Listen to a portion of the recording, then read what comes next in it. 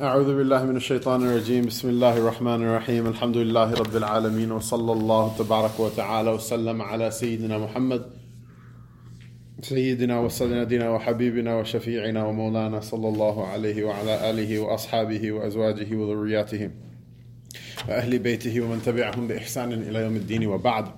So last week we finished the chapter about the imam being the imamate, leading the prayer. We finished a chapter from the book. There is in the commentary a small addendum to that chapter that I wanted to start today's dars by reading before we start the next chapter. This is خاتمة.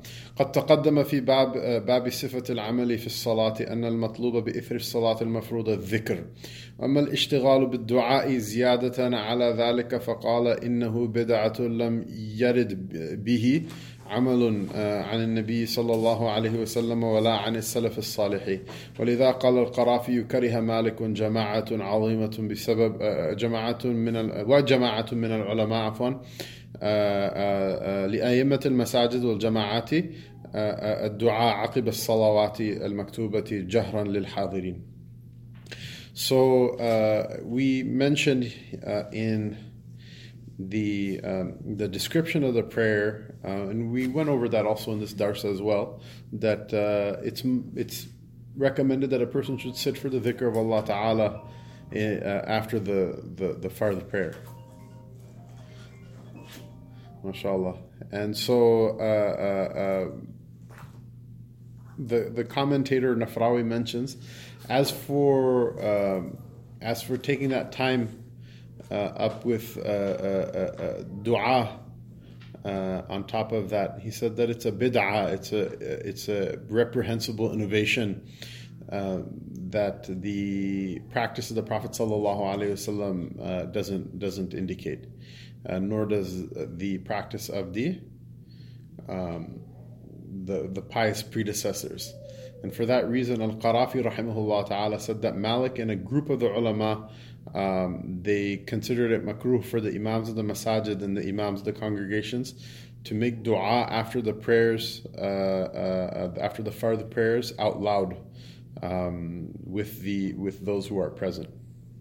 So here, and Allah knows best, the meaning of this is not necessarily that it's a bid'ah or a reprehensible innovation to make dua, but in particular the set form where everybody makes dua together in congregation after every single prayer, right? This is actually a practice that is from the east to the west, something very common in the Muslim world, and in pre-modern times it was almost universal. But Malik rahimahullah ta'ala and a number of the ulama, they said it's bid'ah, it's not something that the practice of the Prophet ﷺ comes with. If for some reason the people decide to gather and make dua together on some particular occasion, that's okay. Nothing wrong with that. And if the people make dua separately, it's okay. And in fact, it's mentioned in the athar that the maktuba, the fard prayer, that after it, that's one of the times that du'as are accepted.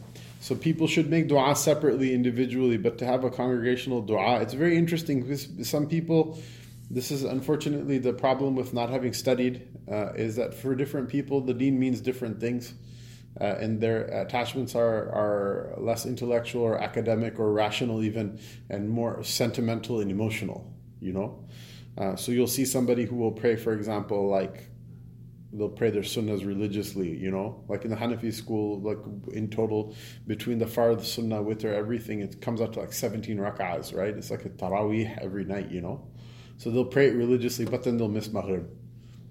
They'll skip asr, you know what I mean?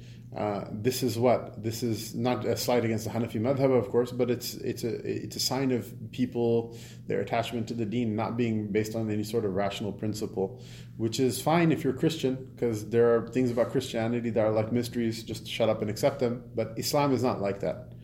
Rather, Islam without a functioning aql, without a functioning rational faculty, it doesn't work. In fact, there are certain things, someone might say, well, there are certain things that are beyond rationality. I go, those things are known to be beyond rationality by rational necessity, right? How is the creation going to understand the creator? It's not possible. Why? Because it's like the table understanding the carpenter. That's a rational analogy. That's not just like shut up and accept it. So, yes. Quick question. Uh-huh. For the du'as, do we have to do any, are there any like special rakats before or after that, or we just do it? So basically, the time the dua is accepted is after any prayer, and in particular the fard prayer. So this is an issue that's irrationally some people have an attachment to, and I get people oftentimes who will make a fuss. How come you didn't do dua afterward and blah blah blah? It's because it's not a sunnah really according to anyone, as far as I can tell. I don't want to speak on behalf of the other madhahib. I don't even want to speak on behalf of the Maliki madhab, but at any rate, we read the text that's here. It's very clear what it means. فيحصل للإمام بذلك نوع من العظمة بسبب نسب نفسه واسطة بين الرب وعبده من تحصيل مصالحهم على يديه من الدعاء. He says that like there's a type of greatness or glory that's there for the imam in doing this. Why? Because oftentimes, this is important. In general, it's good to sit and hear the du'as of the pious, because they know what to ask for, and they know how to ask.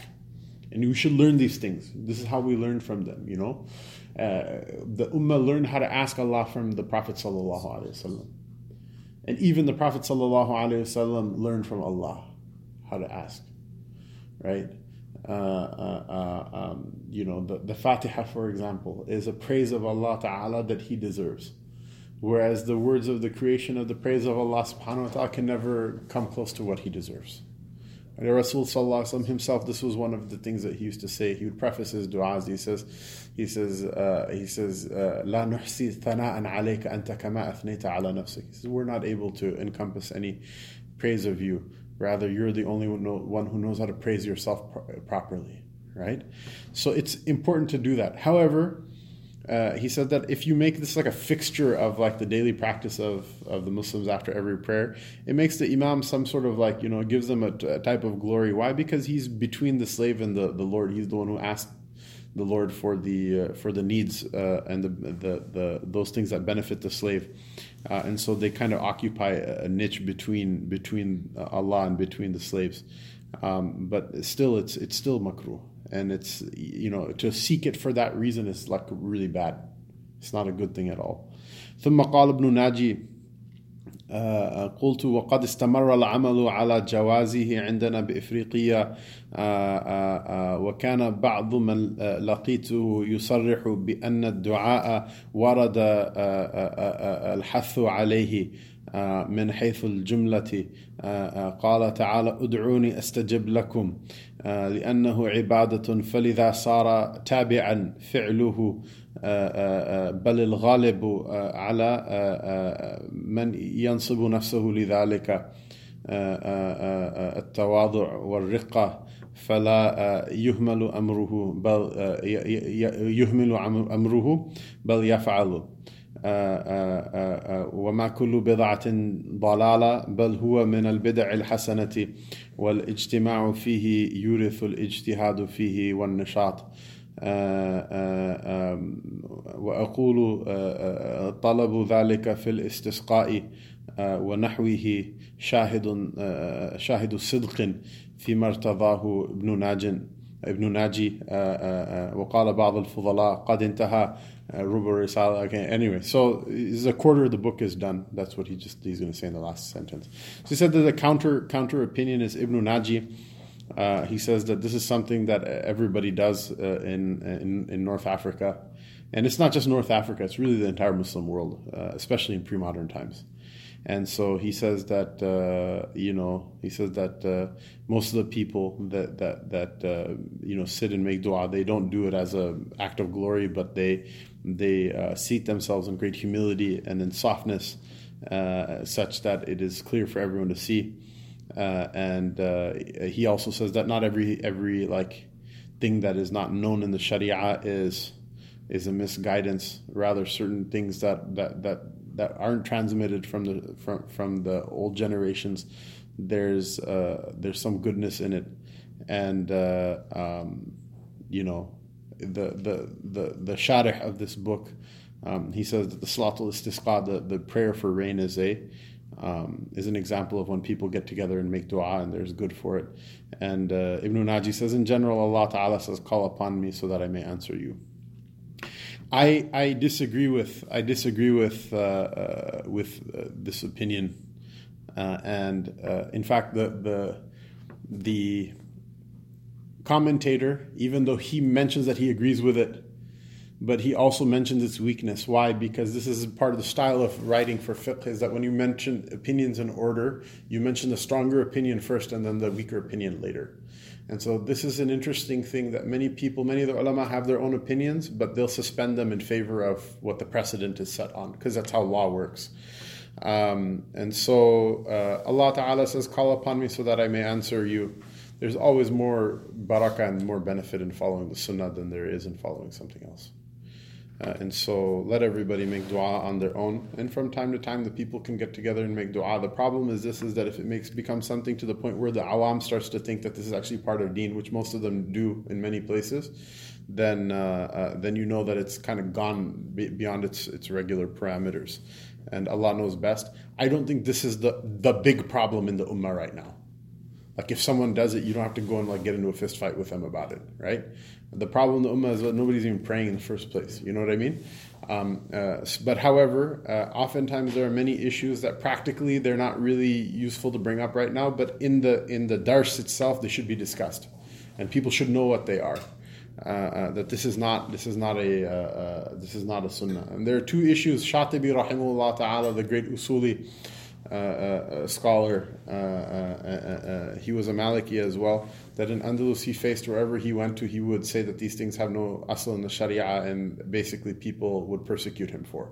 One is this issue of making dua in congregation after every single prayer, and the second is the celebrating the Mawlid of the Prophet ﷺ on a particular day. And in an usuli sense, his argument is completely impeccable. And there are many people who, for me just saying that, they're going to say, oh, this guy's Wahhabi and he's Irhabi and Kababi and Sharabi and God knows, they'll throw every name in the book at me. But that's ilm, that's ilm. That's what Shatibi said. His maqam amongst the usuliyin is known by all of the ulama, and he comes with a good argument. If you don't want to agree with it, that's up to you. But you don't have the right to just dismiss it offhand. It's not an issue of aqidah or whatever. So, and if it was, Shatibi actually brings the more compelling point than others do. Wallahu a'lam, and Allah Ta'ala knows best. So that's that point I wanted to mention because it's something that's relevant to many people.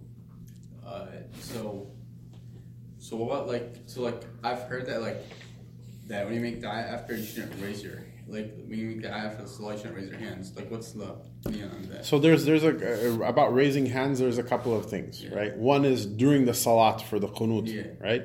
There's a difference of opinion amongst the ulama. Malik didn't consider that you should raise your hands in the qunut. Imam Shafi'i did. Yeah. Okay? Amongst the Shafi'is, they say that in the qunut, you raise your hands, but you don't wipe your face afterward. Yeah. But that's only in the qunut. Yeah. In general, the Muslims, this is their practice, that you raise your hands when you're making dua, unless it's particularly not transmitted from the sunnah, but in general it is, that you raise your hands like someone who's begging, who's asking, that they should raise their hands as part of the adab of making du'as, that you raise your hands. And then afterward, it's transmitted from the Prophet ﷺ that he would, except with exceptions, but in general he would wipe his face with his hands when he was done with his dua. This is a hadith of Tirmidhi. Now, Ibn Taymiyyah, in particular, had an objection about this hadith, and he considers the wiping the face with the hands not to have a basis in the Sharia. And there may be 2 or 3 other major figures in the history of Islam that have this opinion. The preponderant majority is against them, and the practice of the Muslims is against them. And there's actually a hadith that's transmitted from the Prophet ﷺ. And I'm not a muhaddith, so I don't know what the background is of the whole hadith. But the point is that there is a preponderant majority of people who say in general that a person should raise their hands when making dua and then wipe their face thereafter. If somebody feels very strongly about the issue, right, then let them not wipe their face, and the one who's wiping their face, let them leave them alone as well. This is one thing really. This is ayatul munafiq, أربعة, right? إذا وعد إذا حدث كذب وإذا اؤتمن خان وإذا عاهد غدر وإذا خاصم فجر, right? The hadith of the 4 signs of munafiq. There's 3 signs, there's 4. So the 4 signs is hadith.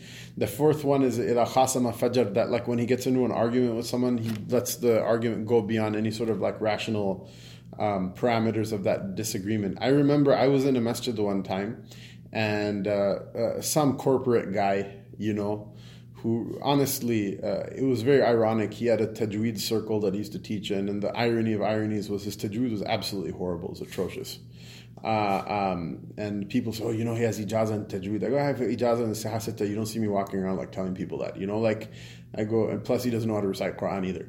But at any rate, he had his group of lackeys, a couple of whom were on the board of one of the masajid. He literally grabbed the mic on one night of Ramadan and went on for half an hour, and he said this person and that person, this person's opinion, that person's opinion, about what?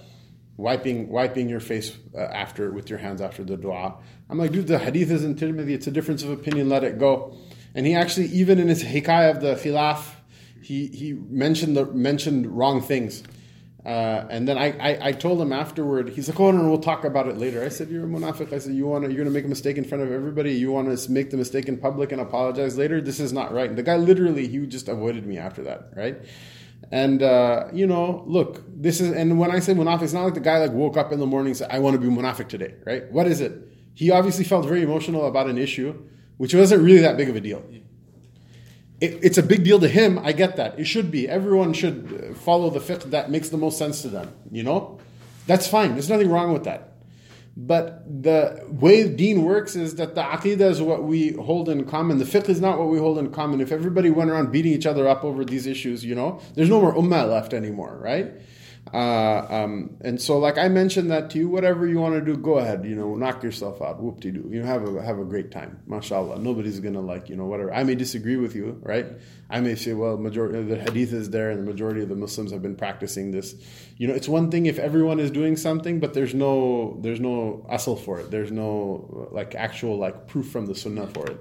If there's a proof from the sunnah that might be even interpreted as meaning that, and everyone is doing it, then it's very unlikely it's far more unlikely at that point that it was just spuriously made up, And at any rate, if you wipe your hands with your face, what, did someone make sajda in front of an idol? Did someone rob a liquor store? Did somebody slap a kid in the face? What, what horrible, did someone stomp out a puppy on the curb? What horrible thing happened that the entire ummah is going to sink, that you're going to these, people take 20 minutes of theirs on a work night in Salat Tarawih in Ramadan in order to go on a tirade about this thing, And then even then fudge that up and whatever.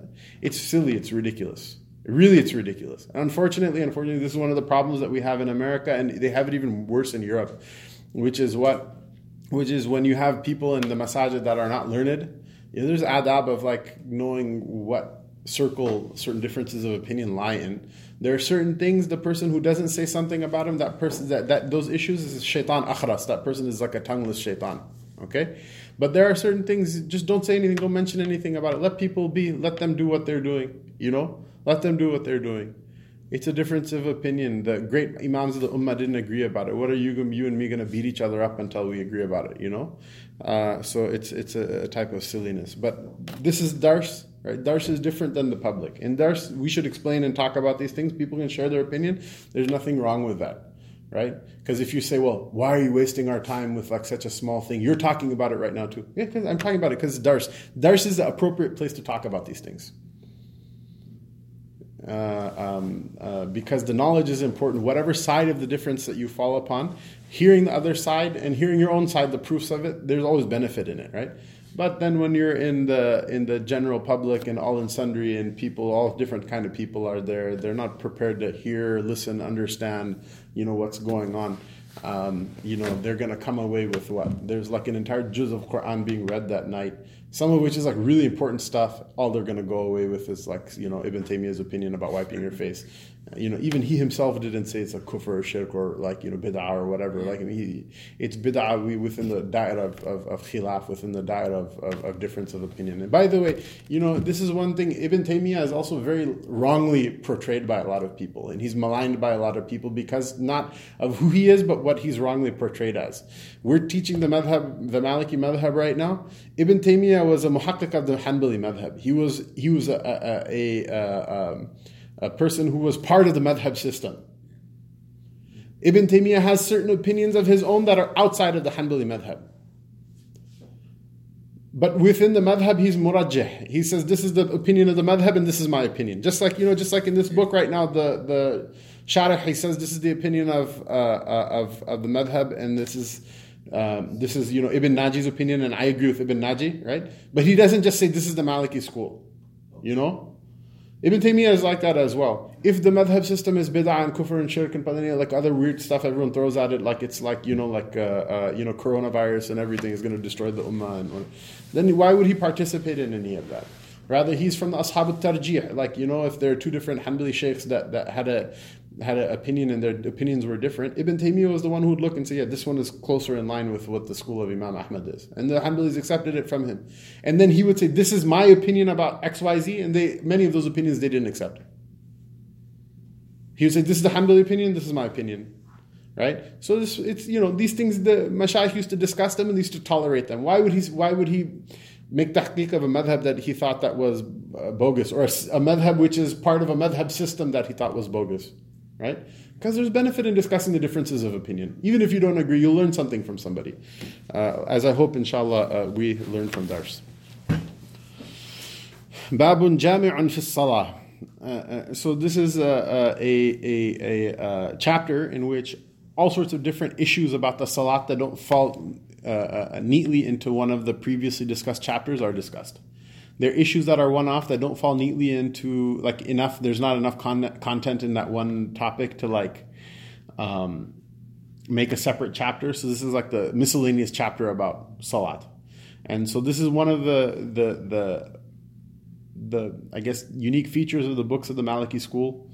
Is that Malik rahimahullah ta'ala also has a kitabun jami', and the last part of the Muwatta is basically like the hadiths that don't fit into any one particular chapter, so he just brings them all together. And so many of the Maliki books have a kitabun jami'. This Risala also has the last part of the book is kitabun jami'. It has just all different masail that are brought together. And so within salat he does the same thing as well. So it's babun jami'un fi salat. It's a bab that gathers all of the kind of stray masail up and discusses them one after the other.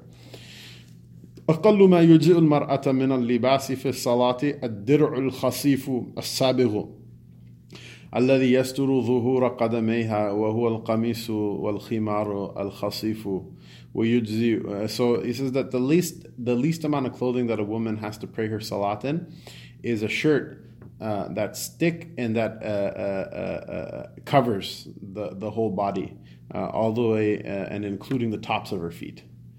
And so he says that one way of doing that would be for a woman to wear a long shirt that comes down to her feet, and then a khimar, like a cloak that she wears on top of that long shirt that the face is open with. And so obviously not every woman wears a khimar. Some women wear, a piece of cloth on top of the head, or some, maybe it's all one piece, wallahu alam. But at any rate, the point is that she has to cover her entire body, except for her hands and her face. And it includes the tops of the feet. And in general, this is something that even a man has certain things that he has to cover in his salat. He has to cover them from every direction except from the bottom. From the bottom, if it's open, it's forgiven. But they should be covered from the top and from the sides. وَالرَّجُلُ فِي الصَّلَاةِ وَيُجْزِئُ الرَّجُلَ فِي الصَّلَاةِ ثَوْبٌ وَاحِدٌ. And it's sufficient for a man in the prayer that they pray in one piece of cloth. Their nakedness is from their navel to their knees. So even if it's covered by one piece of cloth, that's minimally sufficient. It's makruh if a person can wear another upper garment as well. They should, but the salat is valid without it. It's makruh if you have it and you don't wear it. If you don't have it, then there's no karaha either, obviously. وَلَا يُغَطِّ أَنْفَهُ وَوَجْهَهُ فِي الصَّلَاةِ أو يضم ثيابه ويكفت شعره. Assalamu alaikum wa rahmatullahi wa barakatuh. Please grab a chair, pull up a seat, inshallah. Assalamu alaikum, marhab, mashallah. So, and it's makruh for a man to cover his nose or his mouth or his face in the salat. In that sense, a woman shouldn't cover her face in the salat, but if she does, it's valid, and there may be reasons that she may want to if she feels insecure in a place or whatever. But the salat of a woman, also she should have her face exposed while she's praying. As for a man, it's considered to be makruh for a man to cover his face. There is an exemption to this hukum, which is except for when it's the common cultural custom of a people to cover their faces. And the reason this is mentioned by Ibn Rushd al-Jad, that the Murabitin, there was a tribal confederacy of Berbers who will repel the army of the Reconquista from Andalus, from Cordoba and Seville and from Granada in the 13th century, and they will conquer most of what's Morocco, Algeria, Tunis, and I don't know about Tunis, but much of Algeria and Morocco, and they'll also conquer much of the Iberian Peninsula. And their tribal custom as Berbers is that their faces are covered. In fact, they also ruled much of Mauritania, and the current system of madaris that the deen is taught through in Mauritania was instituted by them. So you'll see pictures of them, like if you go to Hajj or Umrah or something like that. If you go to Medina Munawwara, you'll see the people from that part, from like Niger and from Chad and from, because the Tuaregs are essentially, they're Berbers also. They speak a Berber language, but they're darker skinned Berbers. The Berbers are everywhere from black to like almost like so translucent you can hold them up to the sun and see the light through them, level of white. But they speak one language. They all have like a similar language. And so I shouldn't say one language, but they're not mutually intelligible, but they're derived from antiquity, from one common language. And so you'll see that they have their turbans wrapped such that most of the face is covered and only the eyes are exposed. So you'll see someone who's completely covered. Have any of you seen this before? Yeah, maybe you see. You can look it up in pictures and stuff like that. But you see it in Medina. In Medina, there's like Medina Munawwara, Makkah Mukarramah, except for in Ihram, because you have to uncover those things by wujub. But generally, that's how they roll. There's a number of reasons for that. One is their cultural custom. So when they go other places, they feel comfortable like that as well. But in the desert, you have to do that. When there's a windstorm and the sand and things like that, like it literally gets up in your eyes, up in your face, up in your beard, up in your mouth, and things like that, right? So one can see why that custom would be something that they follow. But they still do it. Our mashayikh in Mauritania, many of them still do it. You can still they'll just part of their face will be obscured and part of it will be visible. But in general, if it's not the custom of your people and it's not the custom of our people, no matter how cool you want to dress up like Tuareg warrior to masjid, it's not our custom. It's makruh. You have to expose your face during the salat. It's also makruh for a person to gather their clothes when they're praying or to hold their clothes while they're praying. And it's also, mashallah, Zaina, assalamu alaikum. Mashallah. So it's also makruh for a person to gather, hold, or fold their clothes or their hair during the salat, to tie up their hair, particularly for the salat. And this is, the hair thing is more for men because women have to cover their hair for the salat anyway. But the reason for this is that the Messenger of Allah sallallahu alaihi wasallam,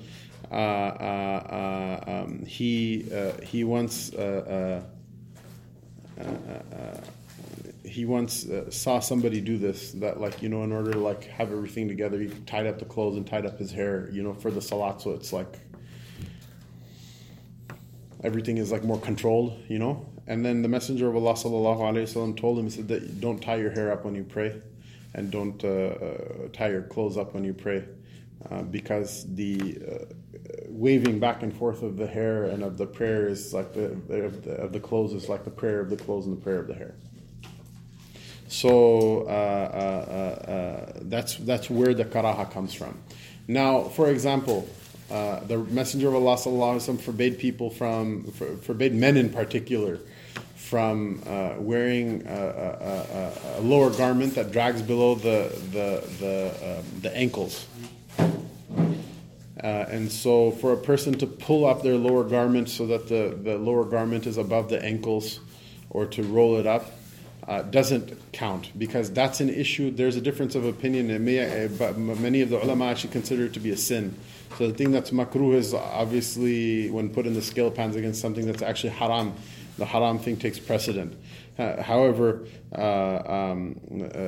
more than that,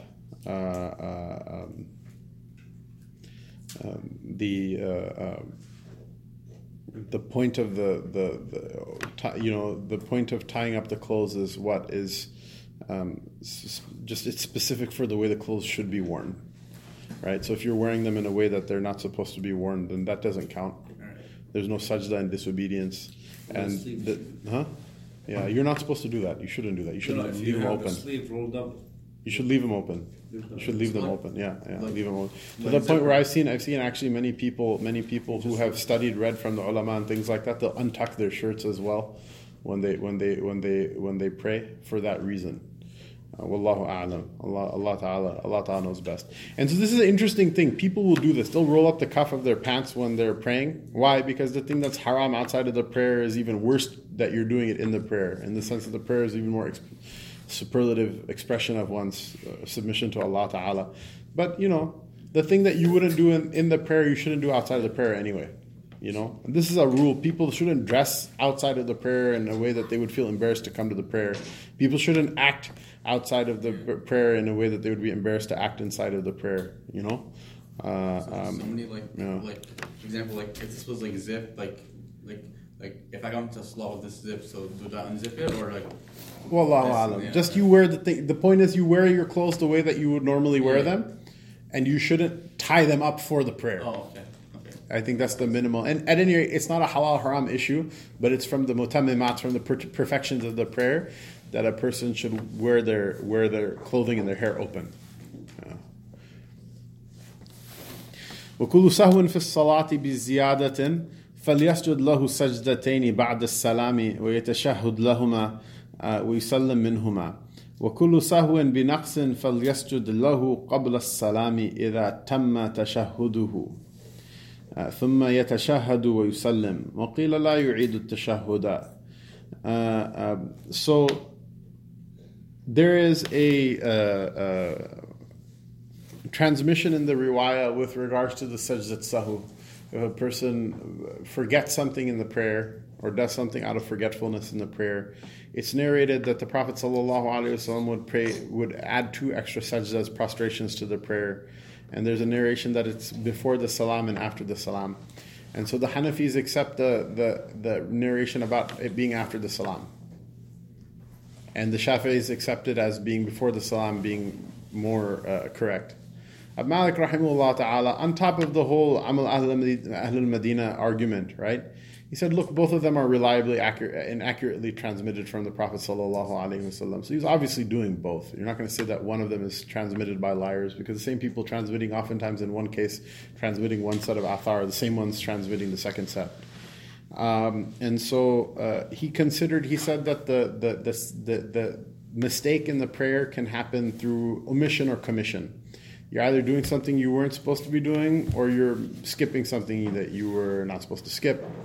So he said that the arkan, the farther part of the prayers, and the sunan mu'akkada, the rigorously emphasized sunnahs, if you add either of them to the prayer excessively, like you pray an extra rak'ah, or you make an extra sajda, or you like make an extra tashahhud or something like that, the forgetfulness of extra, the sajdat sahu for it is after the salat. Because it is like a tawbah for the forgetfulness, but it's not actually part of the salat. Okay?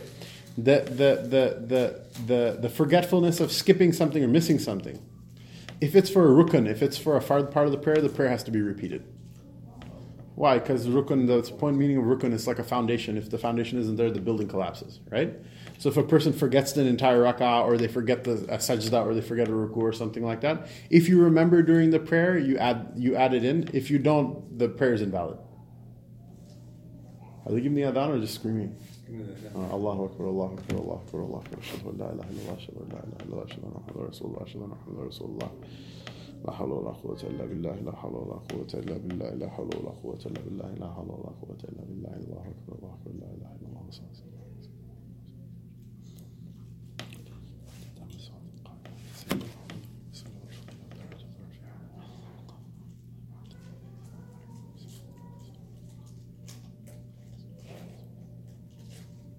So maktab kids are allowed sometimes, you can't tell, you know. So if you add if you omit a rukun and you don't add it before the salam, then the prayer is not valid.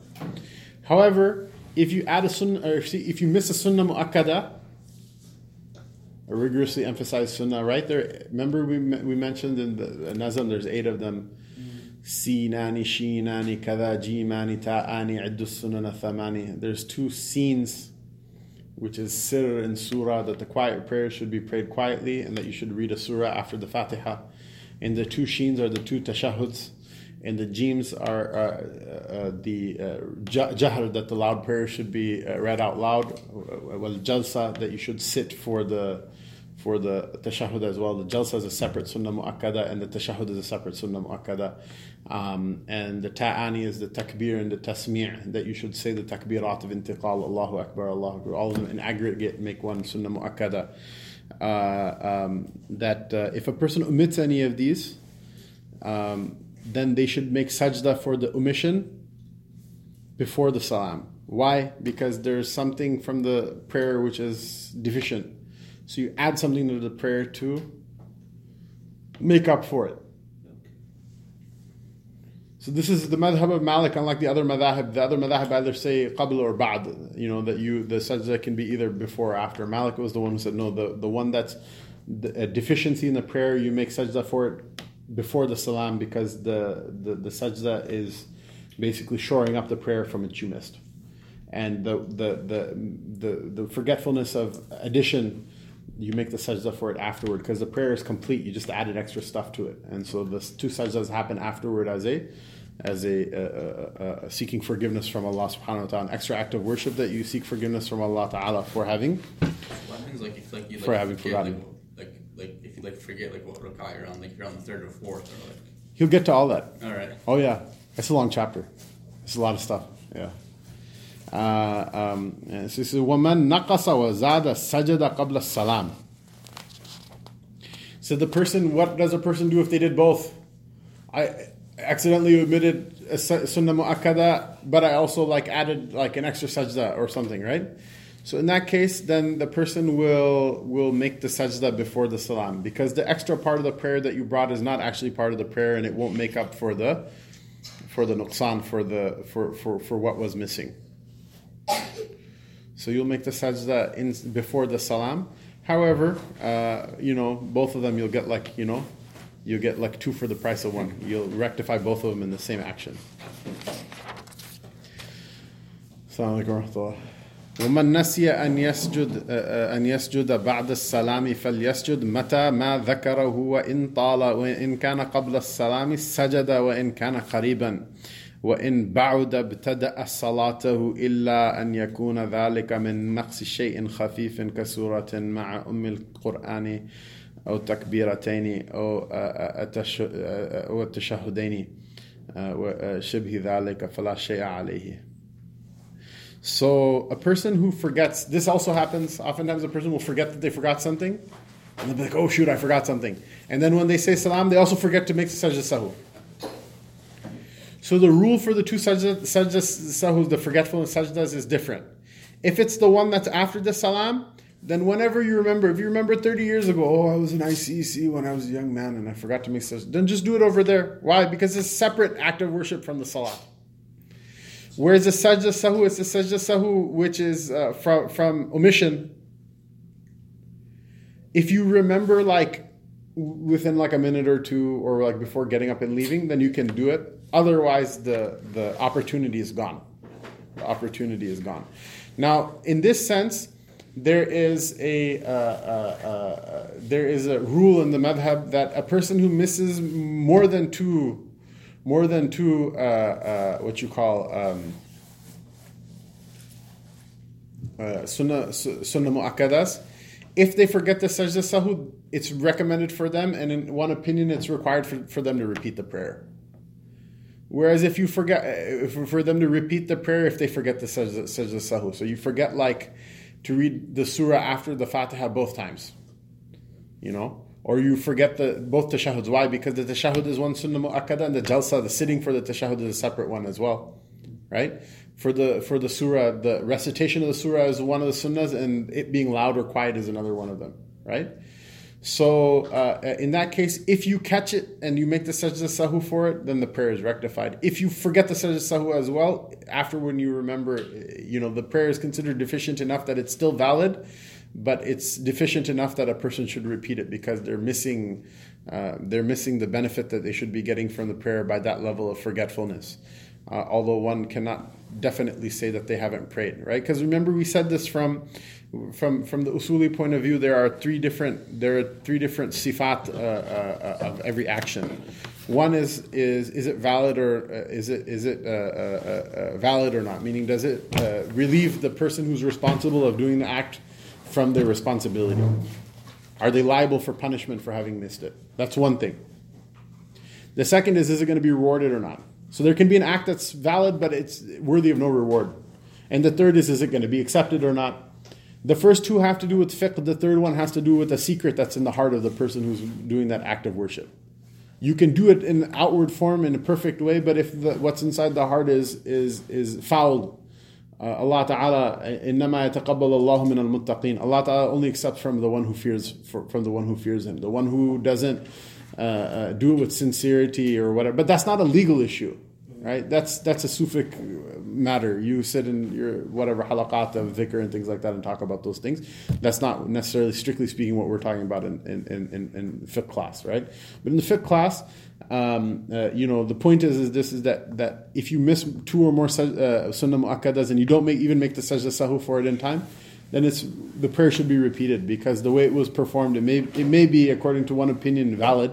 So you're not going to be punished for having skipped the prayer. But at the end of the day, the prayer is something that you're not going to get much benefit out of. You just did the bare minimum in order to excuse yourself from its responsibility. You don't actually get rewarded for it. And if it's something that's so deficient, the Lord knows if it's going to be accepted or not. So, وصلى الله تعالى على رسوله سيدنا محمد وعلى آله وصحبه أجمعين.